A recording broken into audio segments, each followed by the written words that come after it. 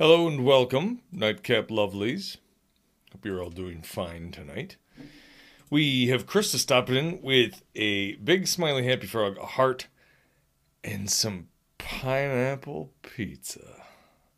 I did, in fact, have pineapple pizza for dinner today. I'm proud of it. I think it's delicious. I don't care what anybody says.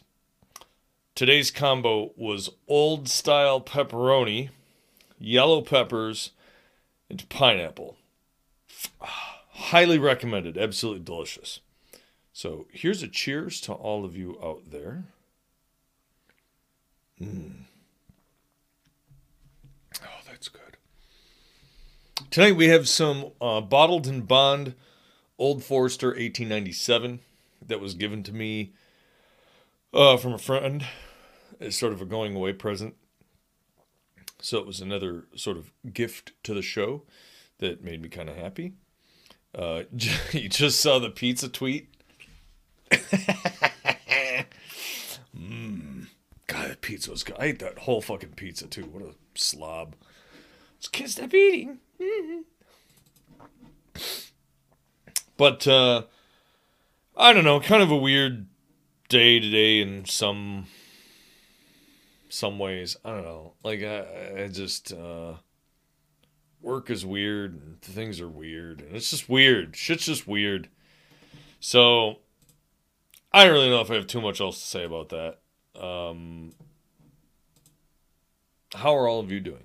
I gotta be honest, I'm really looking forward to this weekend. I just need fucking sleep and rest or something. Like I feel like it's like I'm dehydrated, but I'm not. Like, I literally just drank a giant Nalgene bottle of water, and I'm thirsty. Doesn't make any sense. And I peed for like 30 minutes. And while I was peeing, I'm like, pee-pee boys. You sure it's not just me that's weird? It could be.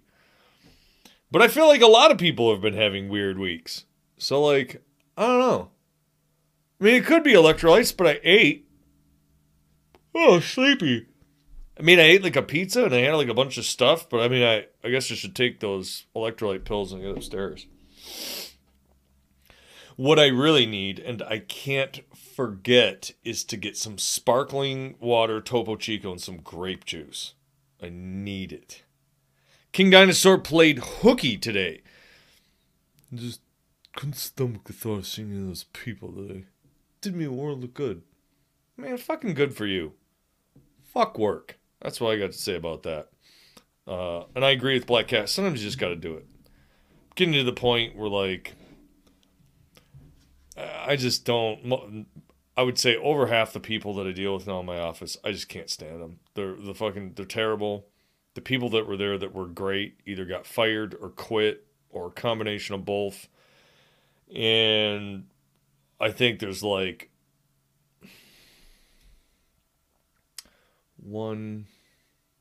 there's 3 people left that I actually kind of like working with, and the rest of the team pretty much sucks. So yeah, I totally hear you. And I still go back to my God, if I was rich or independently wealthy or whatever, like, I would not go back to work. I mean, if anything, I would go volunteer at a place, and the minute I encountered somebody where it's like, this person is a fuckface, I'd be like, well, you got a choice. You can either get rid of this fuckface or I'm walking out the door right now. And I know a lot of people are like, oh, I don't like Ultimate. Oh, fine, then I'll leave. See ya. I'm just gone, and I give 2 shits. Black Cat, or Krista, was up at 5 on her day watching last night's stream. Woke up out of biorhythms. But thank you for watching last night's stream. Last night's stream was really good. King Dinosaur bought himself a new pair of hiking boots and a Discover Pass to get into all the state parks. Ooh, what kind of boots did you get? I want to know what kind of boots you got. But dude, that's like badass to get in all those state parks. It's time to find the Sasquatch, dude. It's time to find the Sasquatch. King Dinosaur is gonna spend as much time outdoors this spring and summer as possible. I think that's a great goal. I'm certainly going to try. I'm going to try that more than I did last summer, I think.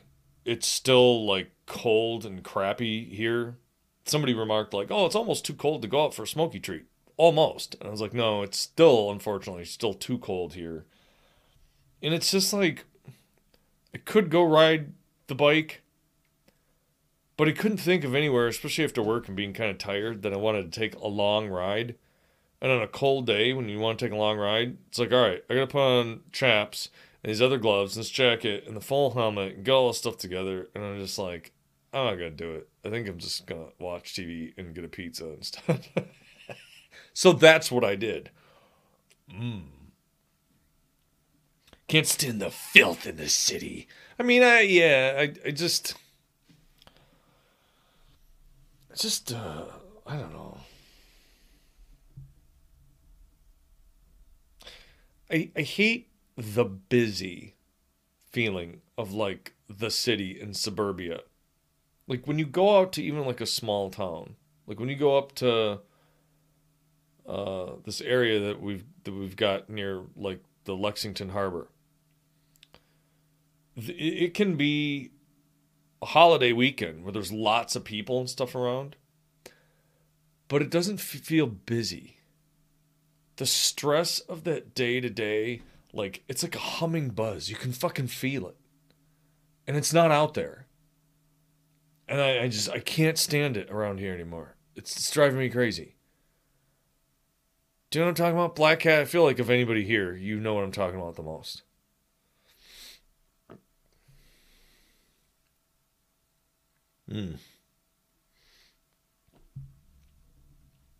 Yeah, they're not in the rat race. They don't have that,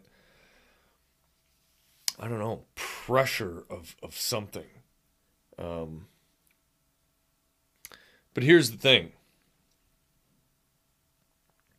We have some special readings tonight. We have two readings. They are both by the same author. And I'm going to warn you right off the bat. Not because take this as a trigger warning. And I don't say that because of the whole sensitive snowflake woke whatever thing, but this is some topics that may have the ability to cause some. So that's all the warning you get. If you want an episode where I rub shit in my eyeballs, this ain't it. But when I read these, I was like pseudo fucking heartbroken, and my just. I'm going to let the works speak for themselves. So let's read the first part. And the first part of this can be found at the following hyperlink. I'm going to post that here in the chat. And so let's delve into a little bit of a tale written by our own beloved Black Cat. So I think what I'm going to do here real quick, I'm going to do this little trick move, because if I do this, then I can do this, and then the text is hopefully much easier for you all to read. So there, that blows this up a little bit. So the title of this is Oh, Please Don't Hesitate, Part 1. So I did a lot of walking around one part of Berkeley, and it was mostly up Telegraph Avenue. From the place that did my panhandling for the free clinic, I passed the Hare Krishna Church, People's Park, and up to the university grounds. The church was a pretty big deal in the Bay Area. I don't know about the one that's there now, and I don't really care about the history with this sect or that or locations or whatever. All I know is that they had colorful parades and they were often chanting in the street. And I was gleeful taking in the sights on my walks, always absorbing the colors and the voices, just happy la-di-da. And so I was a bit surprised in an unhappy way one afternoon, though. It was the Mike Tyson guy with more muscles from People's Park. I was really surprised. He grabbed me from behind. He grabbed my arms and said, "Remember I told you we were gonna get you?" I was very close to the Krishna temple, but he pushed me ahead and made me keep walking. I was a strong girl, but this guy was super big and powerful. I couldn't escape his grasp. I wiggled and tried my hardest to free myself, and I was yelling, "Help!" And I was doing every maneuver possible, but he's forcing me in a direction I'm sure led to some hidden spot near People's Park. I really feared for my life. He was forceful and angry, and I kept squirming and fighting and yelling, and people were looking, but did nothing. He finally picked me up and threw me over his shoulder. He's holding me in place with both arms while he was walking, and I knew I was in serious trouble if I didn't get away. It was broad daylight, and I couldn't believe that nobody was going to do anything to help me. I was crying and screaming help at the top of my lungs. Some guy passed by and looked right at him and begged him for help while I was squirming and fighting. And so he said, "Hey man, put her down." The attacker looked at him and got closer in a jerky, mad fashion and said, "What are you going to do about it?" He said it in a really crazy, deep way, and the guy said, "Nothing," and backed away and kept walking. I had to get away somehow. The guy was even madder and crazier. Screaming for help in front of the Krishna place, loud. And I thought for sure someone would come out and help me, but nobody did. I thought they were all about the good. All the while, poor Zach, her cat, was on the ground, and I could see him in the distance just standing there helpless. Nobody was helping. They just left me to my fate. I don't know. Maybe someone called the cops, but I don't think so. I was on his shoulder, and I was doing my best to wiggle around and loosen his grip, but he was getting madder because he was trying to walk at the same time when I was slowing him down. I knew I only had one chance. If I failed, I was in real trouble. I couldn't fight him in overall strength, and I certainly couldn't use arm strength against him, so I squirmed low enough to use my legs. One chance. And I better get it right. I felt the position of where my knee was. I pulled back with my leg, and then I kneed him in the crotch like you wouldn't believe. My legs were super strong, and this is my only way out. I felt it. I did damage. I'm sure of it. I could feel things separating. It was pretty gross, but I had to do it. I bet he was never the same again. Probably had to go to the hospital.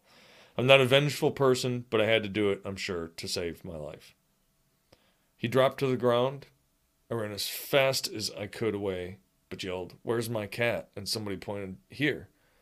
I ran around on the street, the big strong attacker on the ground crying and yelling, "You bitch!" Just crying bad. And so I grabbed Zach, my cat, and ran up the hill to the dorms.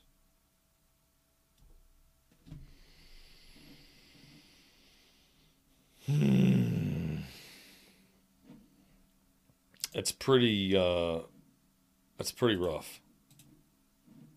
So we're gonna spend just a moment here looking at a gray kitty cat. I've got some people stopping into the chat. Meow the cat was stopping in with some funsies and looking for games and tea. Sorry about that, man. You stopped in right in the middle of a dramatic reading. GamerLab 1, we are reading the following. I know you sort of came in the middle of it as well. But GamerLab 1, I hope you're doing well. We're reading a little bit of something kind of emotional, distressing kind of here. So we have another piece to get to. And then after that, I think we'll probably take the podcast break and then get to some discussion.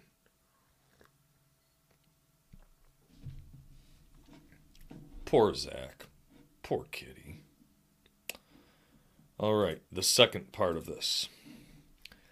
Oh, please don't hesitate. Part 2. I was crying pretty bad as I ran. It hurt me inside that someone meant me harm, but especially more that the other humans around did nothing. I could barely see as I was walking, but I was stopped by a friendly soul. It was the chicken lady. She grabbed me and held me and asked me what happened and kept a hold of me. And I don't remember what she said, but it was a comfort to me, and I will always thank her for that. When a big smile goes sad, that's hard to shake. She walked me up to the hostel and the dorm and the nice Asian gal that I'll never forget. Well, except her name, but she tried to help me. Did I want to go to the clinic? No. She talked to me as a woman. There really was no talk about going to the police. And as much as people slam women's liberation nowadays, please, it had to happen. Some things were so shitty. Like, you better be a proven virgin in those days to report rape or attempted rape, or it was your fault. Maybe cops were sympathetic, but by the time the lawyers were done with you, your family was shamed, and whoever were still victims, and the old more. I wasn't into cops anyway. But remember, 1972, many girls didn't even have gym class until Title IX. This is just an example of the changes happening. Now, I didn't have gym in grade school, but of course I didn't need it either. I get nostalgic for a lot of what we lost, but not every change was bad. I guess maybe it's just knowing when to stop, huh? But I asked them if they heard any cop cars anywhere, just because I still couldn't believe no one helped. Nope, nothing. I went into the bathroom and just sat on the cold floor with Zach. I mean, if something like that happened later on in life, would I be crying that much? That broken? Thinking there would probably be some anger built up along the way, but who knows? Somewhere along the line, complacent shock would have set in, I'm sure. The people in the dorms knew us pretty well, and someone went out to find LBJ. They knew who he got his work through. Okay, so here's the part that hurt. When he finally ran in, I know now he just didn't know what to do. We were both, born in the 50s, and it was a hard change for a lot of guys, but he said, "What did you do?" What did I do? Well, it was like I was invited the guy to attack me. Oh, the most horrible feeling. Then the shit hit the fan, to which poor Zach was a witness. It was such a frenzy of emotion. I don't even remember much of what happened, except that I threw the bag of Friskies I carried around all over him. Now, people don't let it out in fights like they used to. Sometimes that's good, but sometimes that maybe isn't so good. Look, we went back to our corners, and we recovered. Relieved that a lot of the shit that we didn't even know we were holding in came out.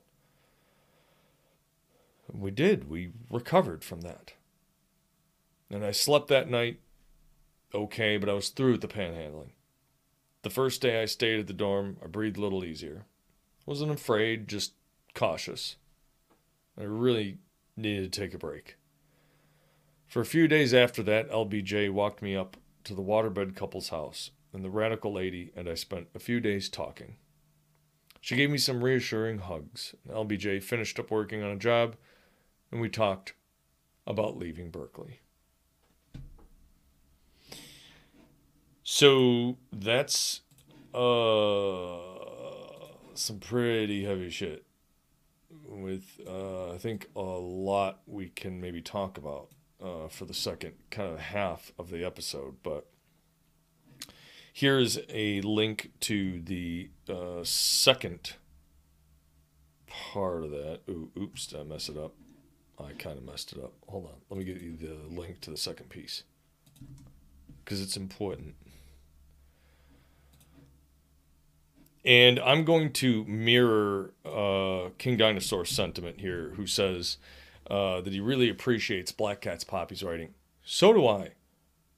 There's something about your style and imagery, and I don't know what it is, but I really enjoy it.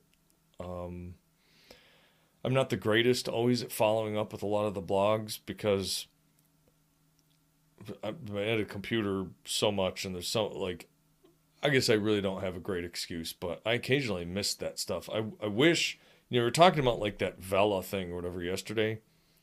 I wish there was more of a way for some of them to just like email you as just a flat text email the content of posts for stuff like that. Like I would love it if there was a subscription service that didn't fuck with you and send you horse shit. Where you're like, look, this person's blog, when they write a new one, can you just email the blog thing to me? Oh, but then how do we get your Google tracking ads? God damn it. But as King Dinosaur says, it's just real and there's no bullshit. It's just what comes out and what happened. Not that I disagree, because I agree. But it's more than that. Maybe it's because I know you. I don't know. But there's a certain pacing and word choice and punctuation choice, and I don't know what it is, but there's a secret seasoning to it that makes it extra that I just really like.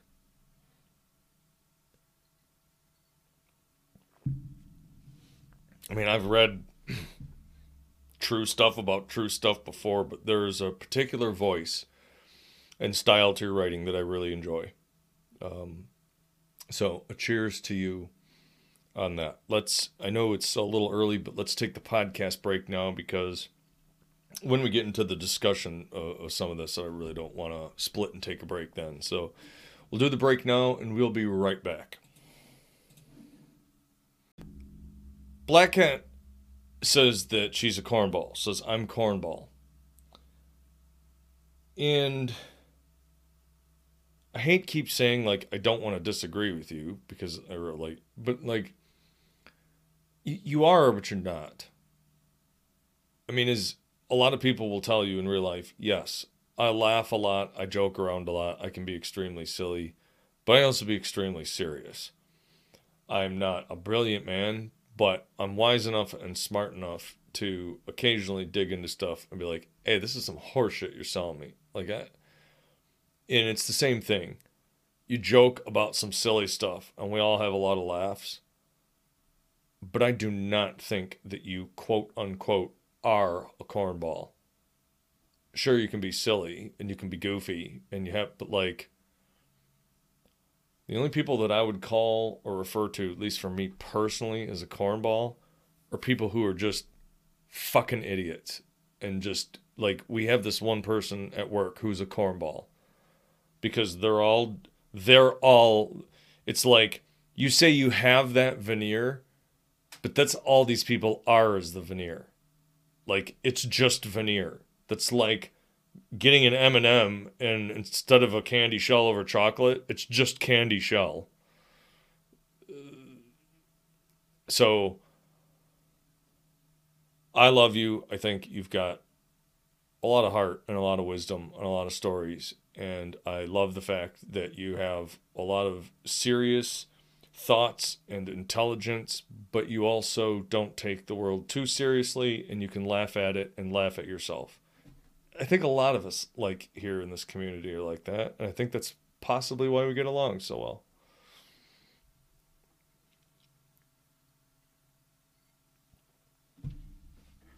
So there's some pieces to those two stories that I want to talk about a little bit. And the first one was one that really struck me, almost, I don't want to say like a thunderbolt.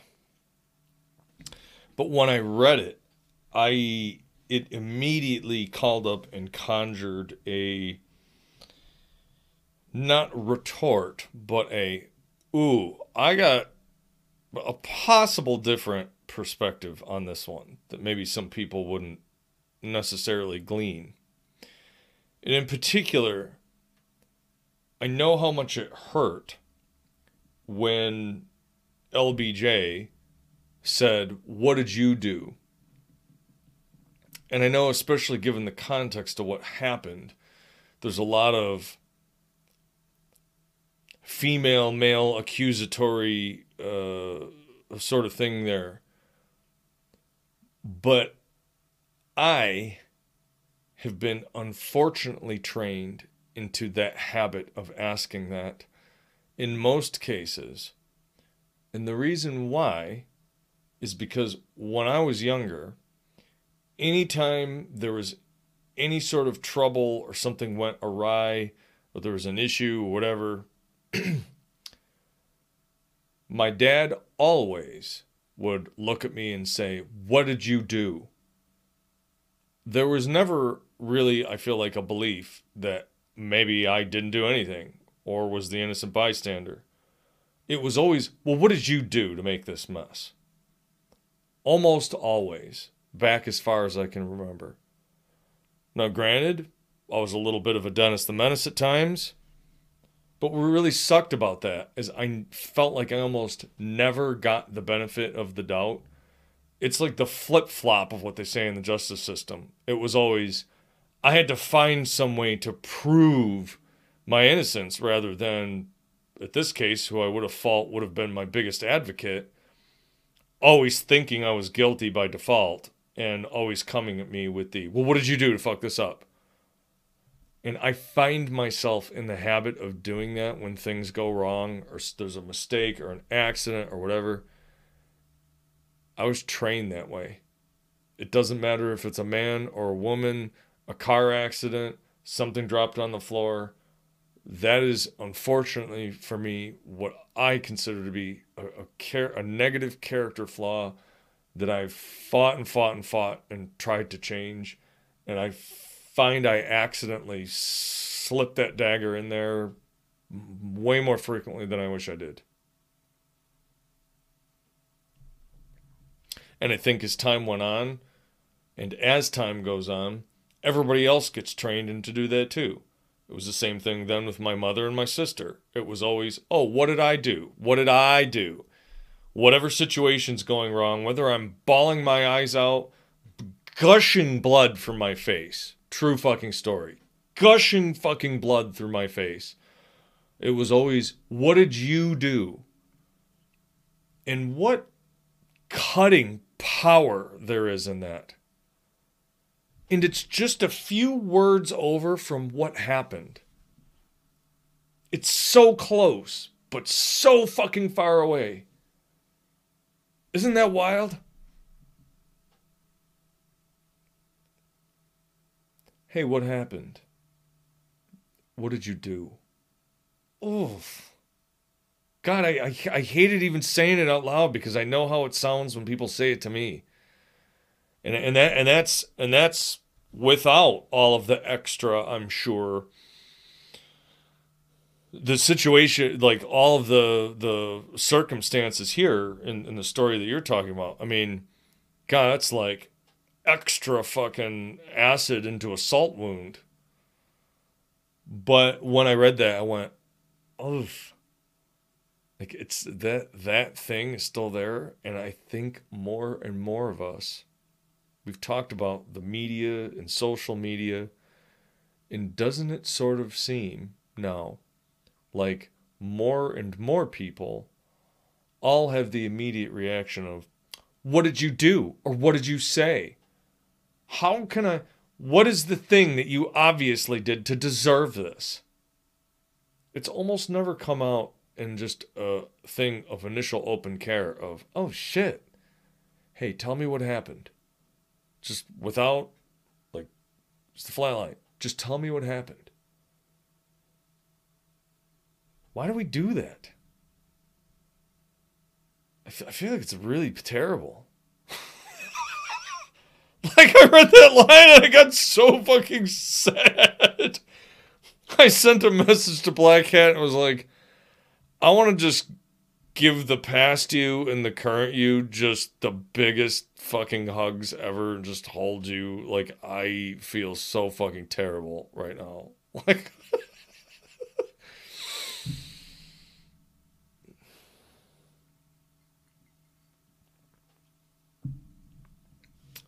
I feel like I'm the same. Black Cat says the sniping, I'm very, very sensitive at times to it. I can be too.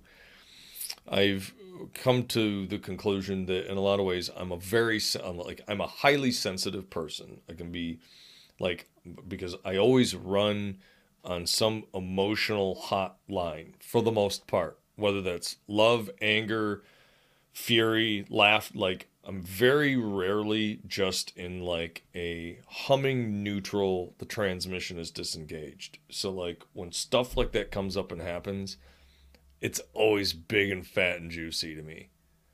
I struggle the whole idea of the, yeah man, like the best way in life is to just not give two fucks. I'm not that cool in that regard. I'm not. Like I take it all and put it on my shoulders, whether it's a nice fluffy furry kitty cat or it's fucking hemlock. Like I can't. It's hard for me not to. And again, that's why it's very hard for me to back off of the what did you do? Because usually when things like that happen, and again, I think back to my childhood, when there is a crisis, I fall into the fault game instead of, look, don't, it's not about blame or fault. It's just about how can we make the people we care for feel better and keep them comforted. And I'm just like, God, I'm fucking terrible, man.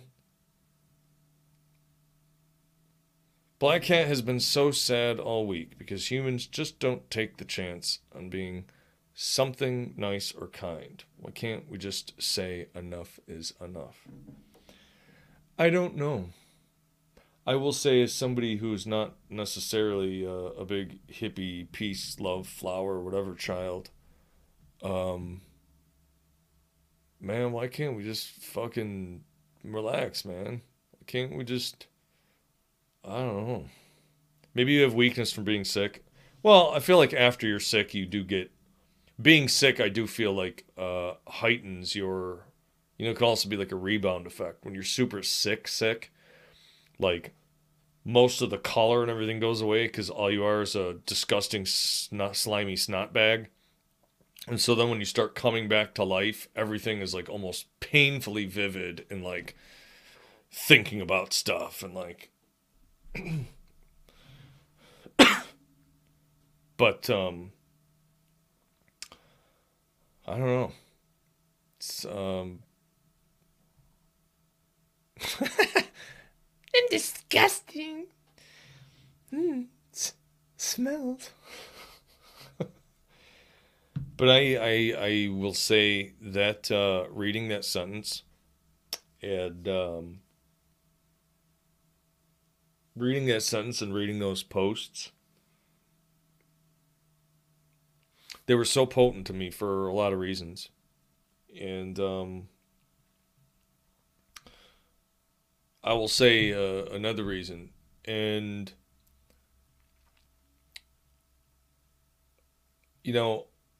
I read the story, and the guy that told the Mike Tyson character to put her down, I read that in what I would, I guess, construe as a less tough / masculine / strong voice, which for the sake of illustration is fine, but on the other hand,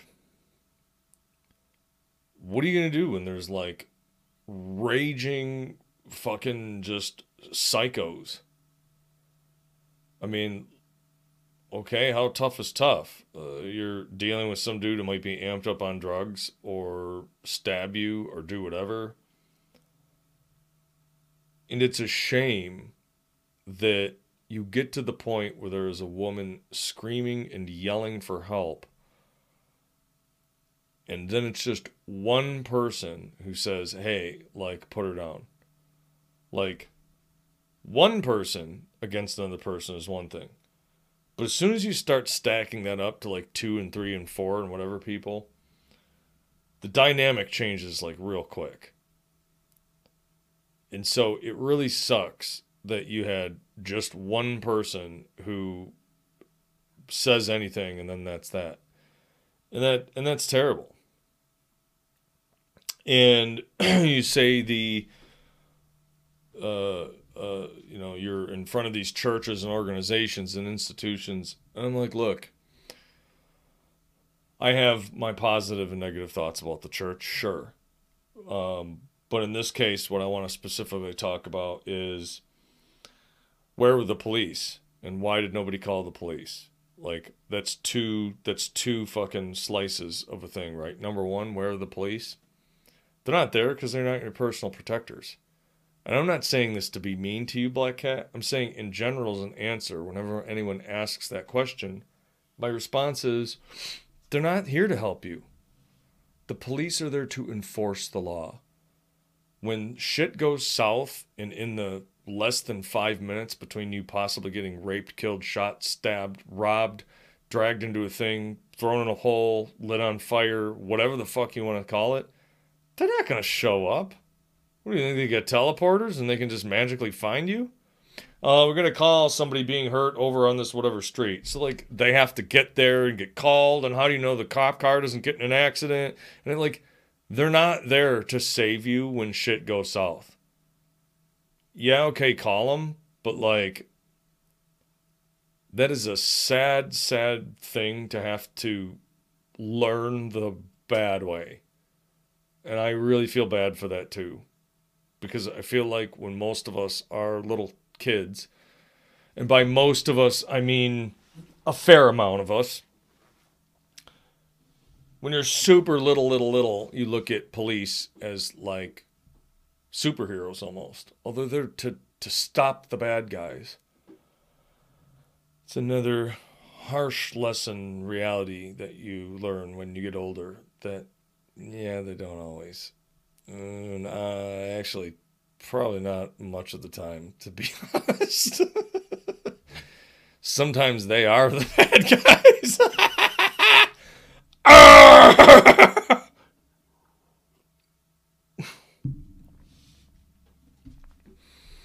Black Cat says, that's what I thought, and that hurt. And I agree. Krista says, it's sad how a lot of people turn a blind eye. And yeah, sometimes, like, this is a lot to say and talk about here, so I apologize if I'm trying to not go spastic and start rambling and raving like a madman, but King Dinosaur comments, I've been that one person, and I've been the guy praying for at least one person to save my ass. Same. And I wish I still had it. I think I lent it to this girl that I was seeing at the time, and she, like, just never gave it back to me or stole it or something. But it was a really great book. And the book talked about survivals in a crisis scenario. And part of the idea of surviving through a crisis scenario is you would be amazed at how many people, when quote unquote the world is exploding right in front of them, just continue to walk the same path, turn a blind eye, have some dead man switch in their brain that is basically like, this isn't really happening to me and it's none of my business. People have walked into buildings that were on fire with alarms and shit going off. Oh, that's probably just a test, they say with their handbag and a smile as the flames fucking roll down the fucking staircase. And so you see violence and crazy shit like that happening, and you've got, yeah, Kitty Genovese, fucking 100%. There was that Escalade or whatever that caught fire in fucking the UK. And people were like walking up, and the guy's like, it's on fire. Like, get the fuck out. Oh, but I have to catch my tram. Dude. Like, there is for the people, I think, who don't have that reaction, they'll go, no, people don't. Dude, I have seen it. I have fucking seen it. People could get splattered into fucking meat crayons on the pavement, and people will just look at them.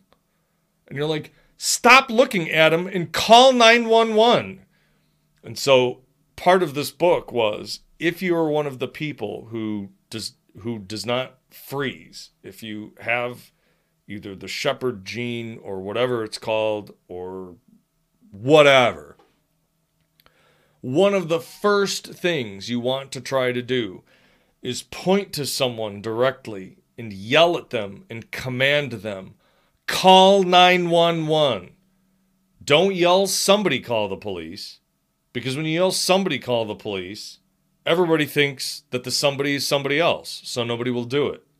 So single someone out and be like, call 911. Like, it's crazy, but they've proven that time and time again.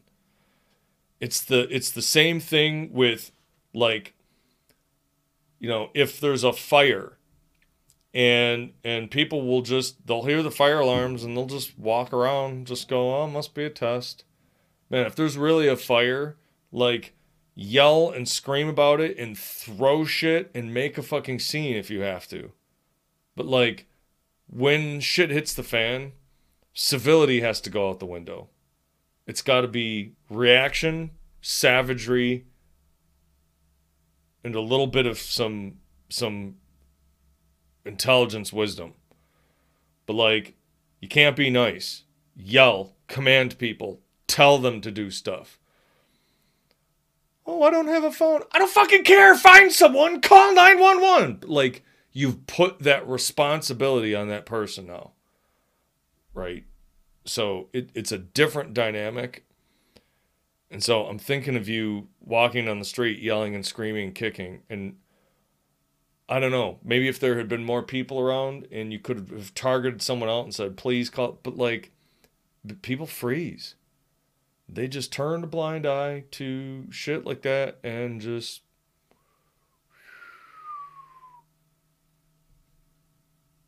Yeah, shit hits the fan, pick up a chair and throw it through the fucking window. Right. Yeah, Crystal, a lot of people just turn a blind eye. And so... in this book, they talk about the idea of people not wanting to be a snitch and people being afraid to get in the middle stuff of whatever. But the thing is, you don't even necessarily have to be a snitch, and you don't even necessarily have to cut, but you can add to the scene. One person yelling for help as opposed to 2 or 3 or 4 or 5 or 6 or 7 people all yelling for help is a different story. So look, even if you don't want to directly get involved with it, don't just ignore it.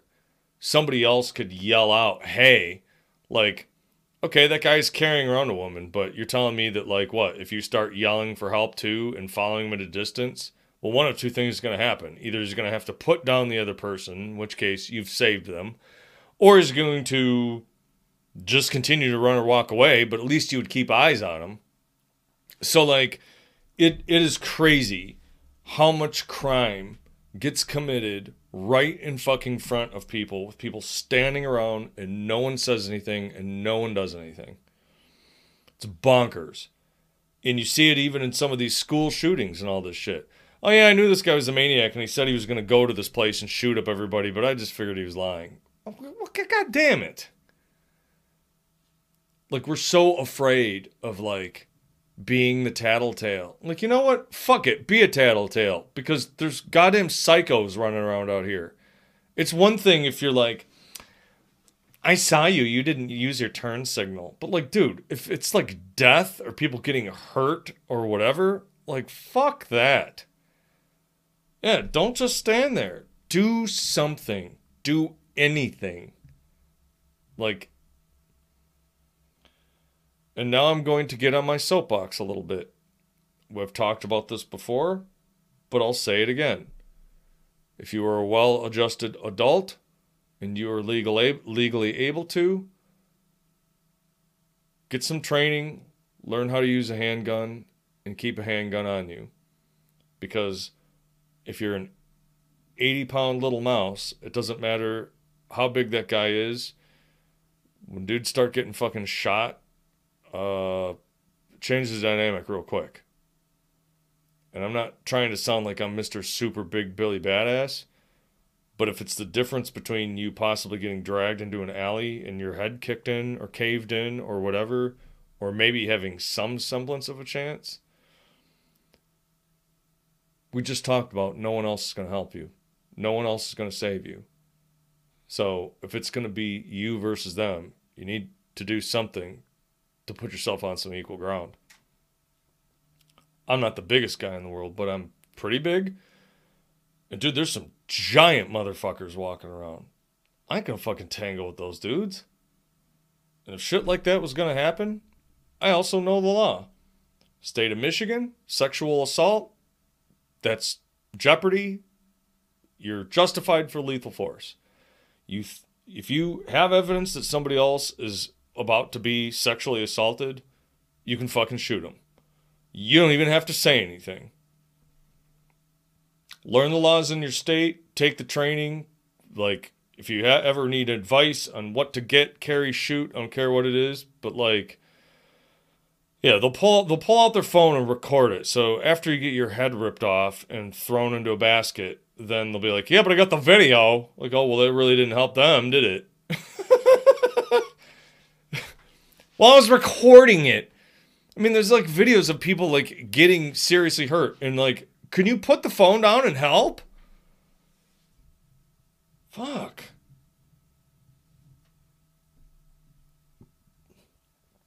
And if it's not a gun, okay, if it's not a gun, I don't know. Number one, I talked about physical fitness. I'm not saying you got to be like super ultra or whatever, but like try and make sure, like, look at this story.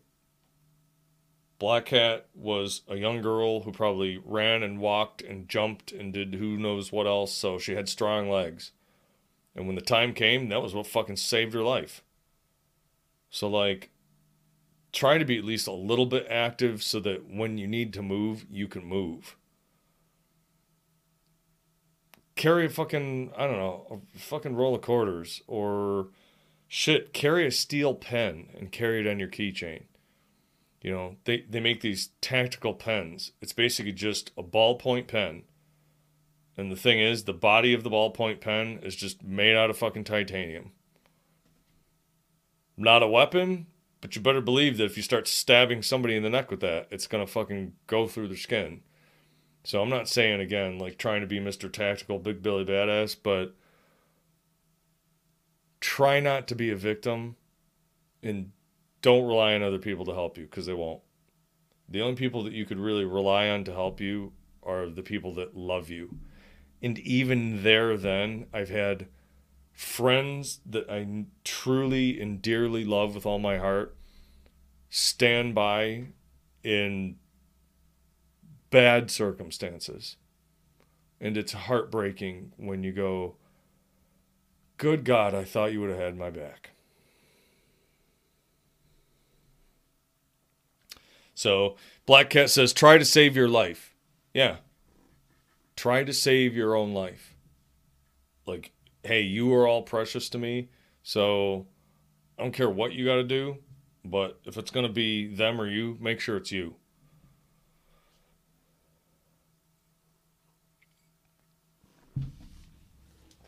I mean, I've talked about my sister in the past. She's not very athletic and is kind of small and occasionally goes into parts of town. I'm like, God damn it, you fucking, like, what are you doing? And shit, maybe it's animals. Like, it might not even be a person. It could be an animal. And she was the one who gave me shit one time even about, oh, why don't you always carry a pocket knife? I said, yeah, you remember that story about the car accident that I got in? And the engine was still running and smoke and shit was coming out? Yeah, for a minute, I couldn't get my seatbelt off. I was about 1 second away from cutting the seatbelt before I finally pounded on the buckle and it opened. Otherwise, I would have been stuck. Nothing like burning to death in a nice hot car because your seatbelt is stuck. Carry a fucking knife. I'm not saying you gotta carry some Crocodile Dundee giant-ass thing, but look, that's the simplest, smallest, silliest little thing that can just very well save your ass.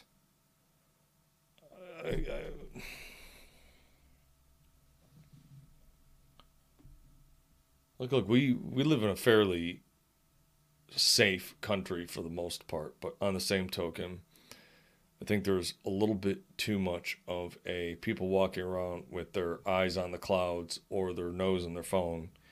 And man, there's some nasty shit out there, and there's some real mean motherfuckers, whether they're on drugs, crazy, or I don't know, or not paying attention, but like people being run over by cars.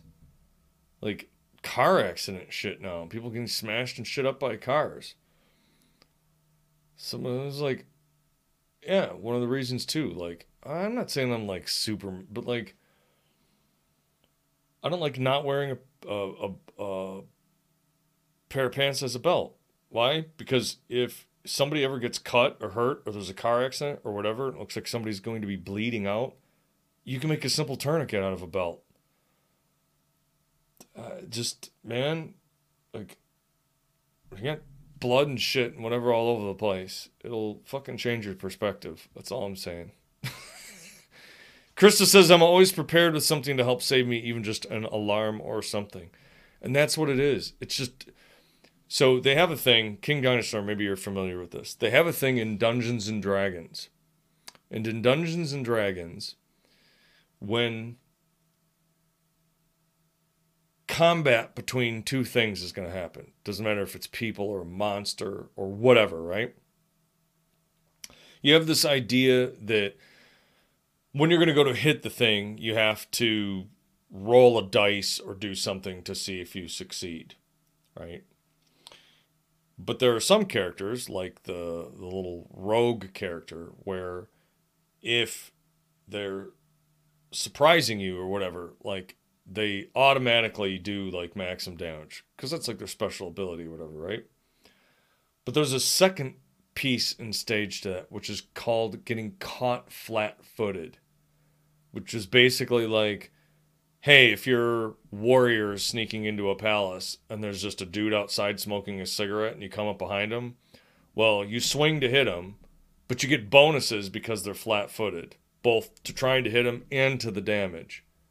And so the thing is, don't get caught flat-footed. I'm not saying like you got to keep your head on a constant swivel, but like, especially when you're moving around and there's other people around or cars or I don't know what, but like, don't get caught flat-footed. And when shit starts to happen, do something. Don't just freeze in place and stand there. Don't get caught flat-footed. It's like the one thing that book said. Of all the times you drill down people that survive extreme circumstances or don't, the greatest macro factor was that the people that survived when shit started to happen, they did something. They didn't just basically freeze up and stand there. And that is was almost the number one factor in did they make it out alive or not.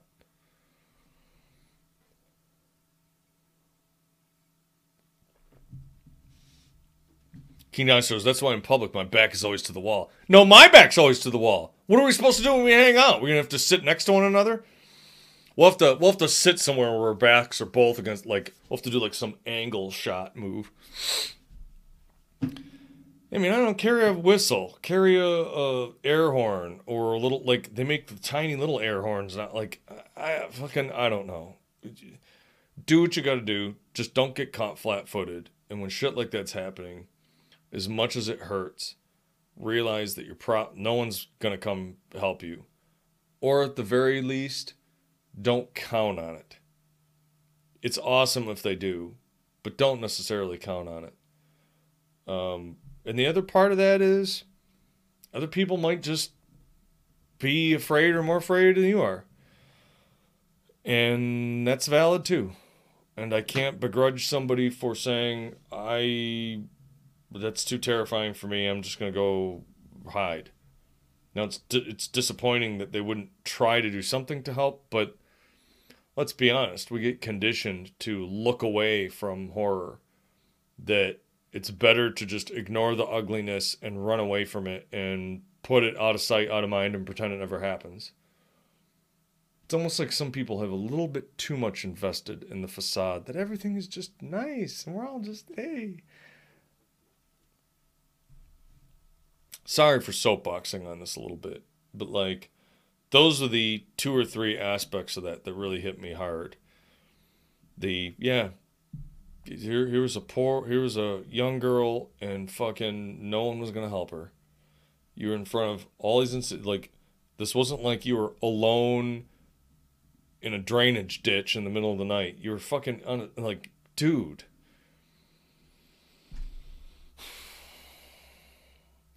And also your poor kitty cat, and also just the sadness of feeling like then when you needed, man, it's just what a couple of posts. It just that shit really hit me. As much as I'm very sorry that you had to go through that, here's a cheers to you, and I'm glad you made it out of there okay, and that you're still here to share these stories with us. Love you, my friend.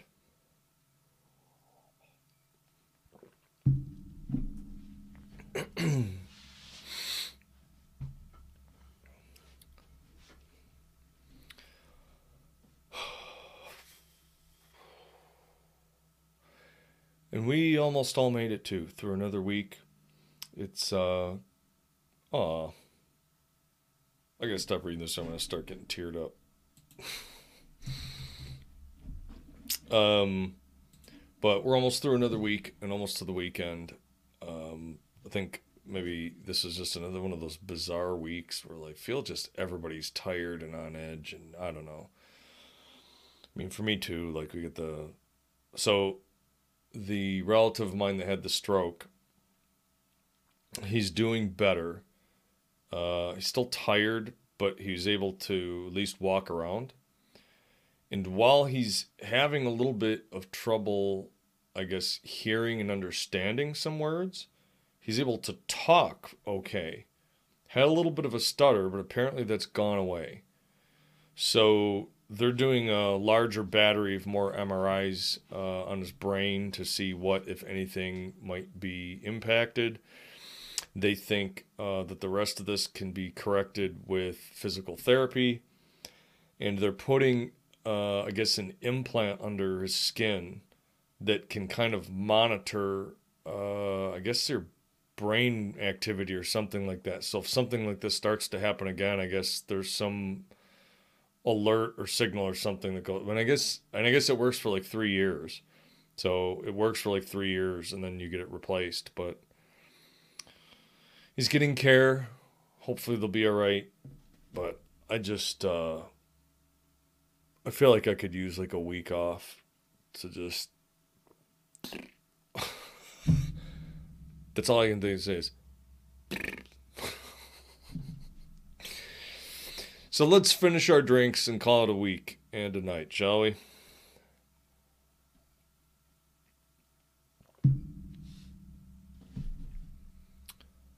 Oh God, Krista has a friend who's been in the hospital for about a month from a stroke. Is going to have to learn how to walk again. That's just fucking brutal. Thoughts and prayers to your friend, Krista. That's terrible.